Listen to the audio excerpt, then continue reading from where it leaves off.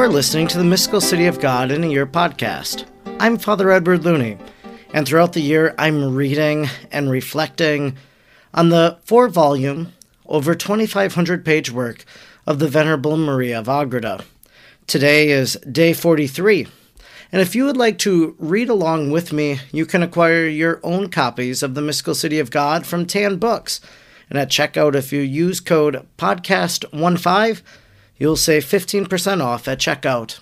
Also, if you'd like to discuss the day's readings, go over to Facebook and find the group Mystical City of God in a Year podcast, and there you'll be able to interact with other listeners and readers of our work.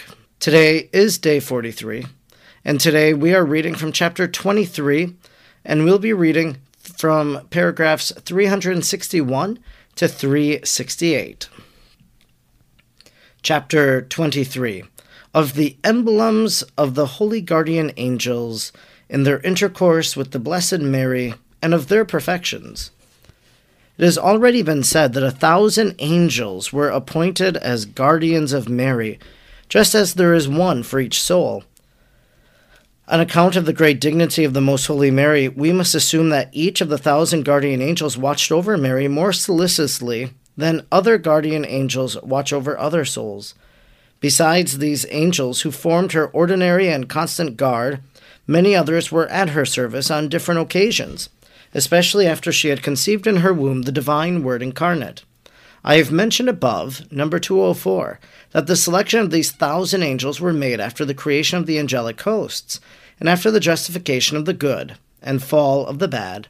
The divinity of the Word, to be clothed in its human nature, and also his most pure mother, was proposed and manifested to them, while they were yet in the state of probation.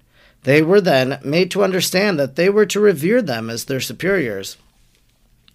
When the apostate angels were chastised, and the faithful ones rewarded, the Lord proceeded according to a most just measure and equity. As I said, in the accidental reward, there was a certain diversity among the angels, according to the difference in their dispositions, regarding the mysteries of the incarnate Word and his most pure mother, which were made known to them before and during the probation.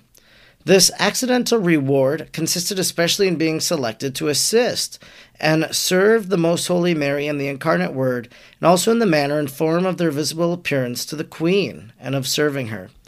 This is what I wish to explain in this chapter.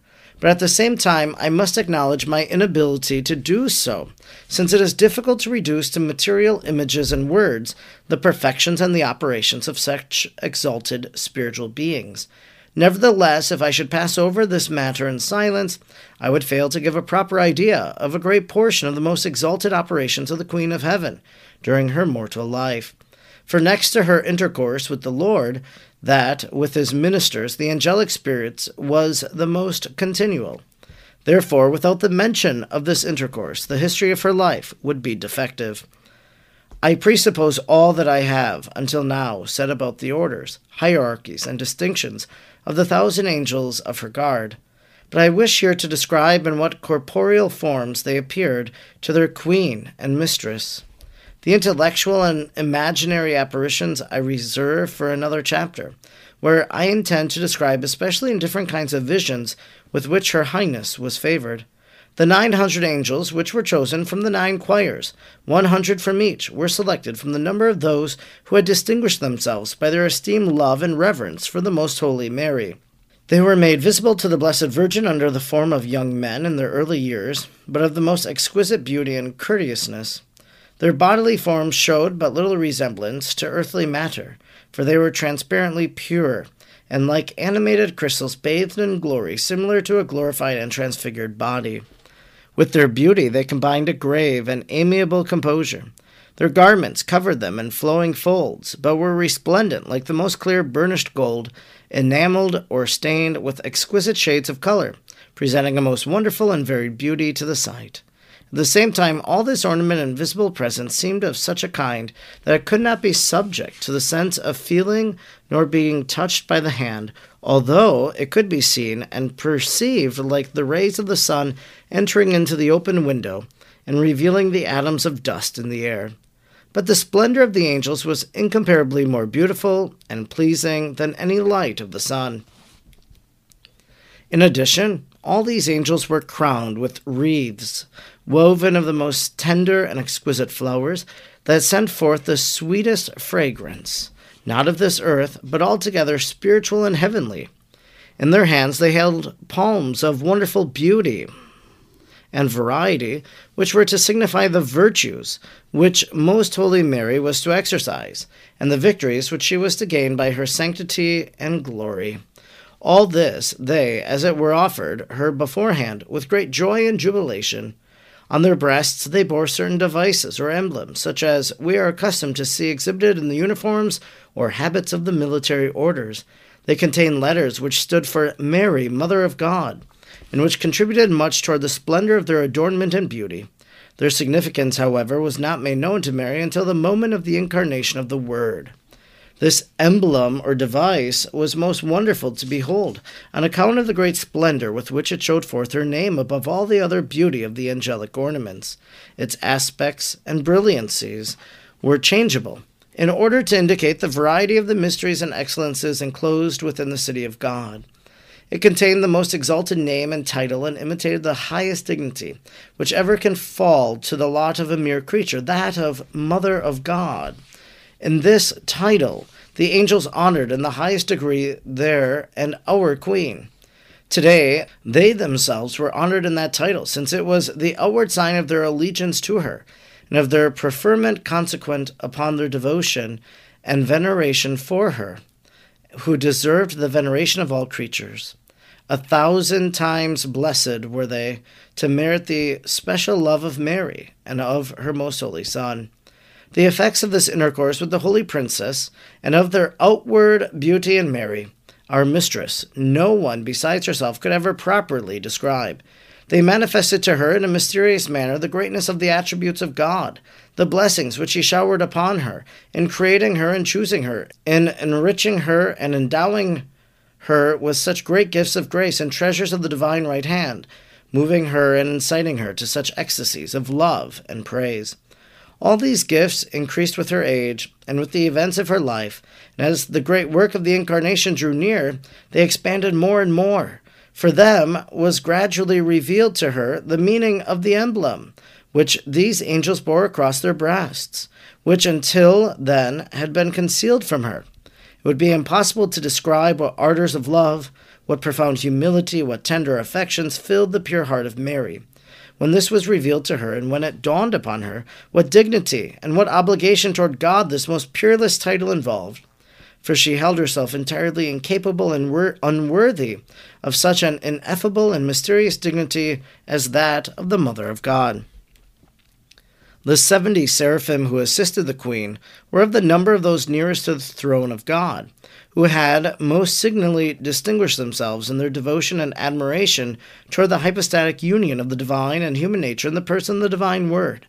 For as they were most closely bound to God by their greater knowledge and love, they also desired more earnestly that this mystery should be consummated in the womb of a woman. Their reward of essential and accidental glory corresponded to their particular and signal love.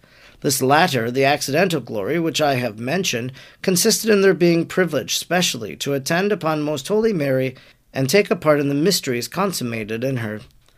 Whenever these 70 seraphim showed themselves to her in a visible manner, the Queen saw them in the same form in which Isaiah saw them, in imagination, that is, with 6 wings. With 2 they covered the head, wishing to signify by this humble gesture the insufficiency of their intellect for the comprehension of the sacramental mystery at which they were assisting, and also their belief and acknowledgment of these mysteries which they confessed, prostrate before the majesty and grandeur of the Creator. Thereby they also wished to extol with eternal praise the incomprehensible and sacred judgments of the Most High. With the other wings they covered the feet, which are the inferior extremities, in closest contact with the earth, referring thereby to the Queen and Mistress of heaven and earth as being human and earthly in nature, and acknowledging her as the creature, excelling all others in dignity and grandeur above all understanding and calculation of the created mind. Moreover, they thereby wished to show that, though exalted as seraphim, they could not keep pace with the dignity and the excellence of Mary. This concludes our reading today from the Mystical City of God. It was a shorter reading today here on day 43, and tomorrow's day 44 will also be short, just as a way to equal out some of the longer readings that we've done as well. In today's reading, we heard about these guardian angels that are protecting the Blessed Mother, and what a beautiful and pious, holy thought for us to think of the fact that she had a myriad of angels, that she didn't just have one guardian angel, but that she had 100 guardian angels, and all of these angels came and protected her. And then it seems that what Maria of Agreda is trying to suggest is that throughout her life, at times, she saw these angels. She made the comparison to Isaiah, who saw an angel. And so what did that angel look like for Isaiah? And now that same appearance it takes on.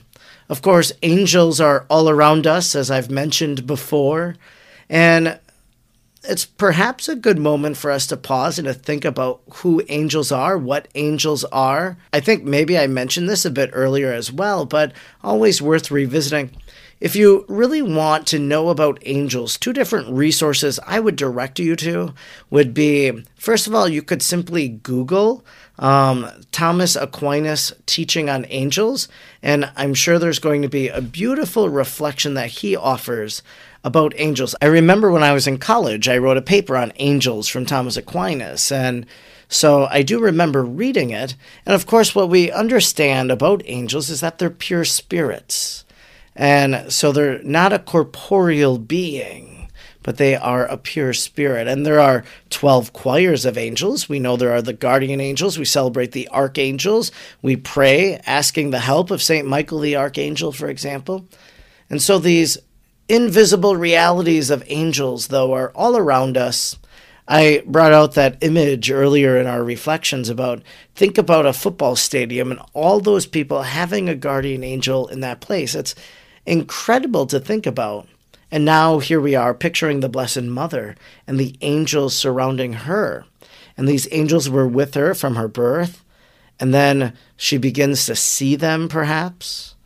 It's something very much to marvel about. So one of the interesting things that Maria of Agreda says is that whenever these 70 seraphim showed themselves to her in a visible manner, the queen saw them in the same form in which Isaiah saw them in imagination, that is, with 6 wings. And so they take on this form, in a sense. And I think we can maybe analogize this to some of the Marian apparitions, because if we think about it, Mary has appeared according to cultural customs. Now, she goes to Gabejo, Africa, and she appears as an African woman. She goes to Mexico, to Juan Diego in Guadalupe. She appears as an Aztec woman. And so Mary takes on these different dispositions and demeanors. And so I feel it's analogous in a sense that an angel, a pure spirit then, can manifest itself and maybe become recognizable. And maybe they become recognizable in the way that we have seen angels depicted in artwork throughout history, but we will know that it's an angel, just as Mary knew that the archangel Gabriel was there, that archangel was speaking with her. One last thing that we heard today. In addition, all these angels were crowned with wreaths, woven of the most tender and exquisite flowers. They sent forth the sweetest fragrance, not on the earth, but altogether spiritual and heavenly.